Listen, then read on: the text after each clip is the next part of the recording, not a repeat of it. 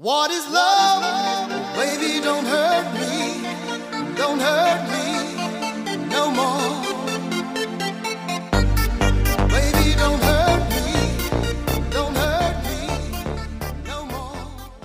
So today I'm going to be talking about whether love is really blind or not. The relationship between feelings of romantic love, attribution, and the neurological implications. For years now, we've all heard the idiom love is blind. Or, those articles saying 5 signs you are love blind. Or even those Quora notifications that say, is it true that love is blind? The statement love is blind is used to explain the inability of someone in love to see the shortcomings or problems of the person they're in love with. People in love can also behave in ways that they usually would not. Some call this behavior irrational or one without much thought. So now let's look a little deeper into this love is blind phenomenon, starting with the love is blind bias. It is defined as a tendency to perceive one's romantic partner as more attractive than oneself. It is also found that satisfaction within any relationship is associated with idealistic rather than realistic perceptions of an individual's partner. So this means that people create a positive illusion and see in their partners what they want to see. When tests were conducted, the results showed that individuals viewed their partners along the lines of their own ideals rather than their partner's reported attributes of themselves. Research has confirmed that there is tendency for individuals to turn a blind eye to another's faults and imperfections in order to create a positive illusion of the significant other. Now, the real question is whether this is a voluntary process or something that happens internally. This can be explained through the neurological implications. It has been found that when one is in love, whilst one part of the brain is activated, another area, which happens to be the part responsible for critical thoughts, is suppressed. And this is the part responsible for critical assessment of other people and negative judgment. We have always heard people say, don't judge a book by its cover, or judging a person doesn't define who they are, but it defines who you are. But which part of the brain do you use when you make this judgment? It is the frontal cortex, parietal cortex, and temporal lobe. Maternal and romantic love share a common and crucial evolutionary phase, that of maintaining and promoting the species. They also share a functional purpose, is that both require the individuals to stay for a long period of their lives. Regions like the striatum, middle insula, anterior cingulate cortex overlap but are responsible for cognition. The other overlap is the deactivation of regions associated with judgment and negative emotions. Mothers are a good deal more indulgent with their children and perhaps less likely to fault them. This study, as they suggest, explains the love is blind phenomenon as it shows that when one becomes closer to another individual, there is less need to critically appraise that individual. And so there is a deactivation of the areas of the brain that are responsible for carrying out such critical assessment.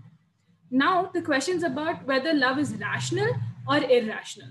The common idea suggests that emotion and rationality are on the opposite sides of the spectrum. It is believed that where emotion is used as the basis of a judgment, there is a lack of objective point of view.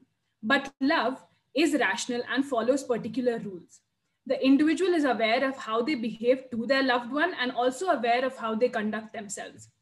Love is rational because it follows practical guidelines. In following these practical guidelines, judgment, values, beliefs, systems continue to be created, which then gauges the emotion that is felt. So love may be blind, but we now know that there is a flip side to the coin. It is also rational. Fisher wanted to investigate the hypothesis proposed about romantic love, that it involves subcortical dopaminergic pathways that were associated with reward and that it would follow the same neural circuits similar to that of goal-directed behaviors, suggesting that romantic love is not just an emotion, but a goal-directed state. Romantic love is also a neural system associated with motivation to acquire a reward. Now I'm going to talk a little bit about this very interesting phenomenon called the actor-observer asymmetry. The actor-observer asymmetry, proposed by Jones and Nisbet in 1972, explained the disparity between how people explain their own behavior when they are the actor and ways in which others who are the observers explain the actor's behavior from the outside looking in. The explanation was that those that are actors usually explain their behavior to be as a result of situational factors, whereas the observer attributes the actor's behavior to dispositional factors. Essentially, the bottom line is that attributions differ depending on whether someone is the actor or the observer of a particular situation. For example, let's take love being blind. The actor, who's the one in love, will explain their behavior as a result of situational factors. So, when questioned about disregarding their beloved one's shortcomings, they may reply with statements like, "The situation is a lot more complicated than you think." Or, "If you were in my situation, you would understand better." Whereas the outsiders, who are the observers, may say things like X is only with Y because she's needy or he's needy, or X never takes the time to get to know people and that she always rushes into things. According to the observer, the idiom love is blind would most likely be used to explain an ignorance that prevents people from seeing what others can. However, the actor is less likely to agree with the observer's assertions, claiming that the observer doesn't understand because they are not in the same position. So, is love really blind?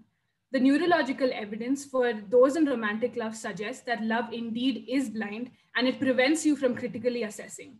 On the other hand, there is a claim for rational love which explains that yes, love may be blind, but it is a beneficial blindness that is for the overall utility of the relationship.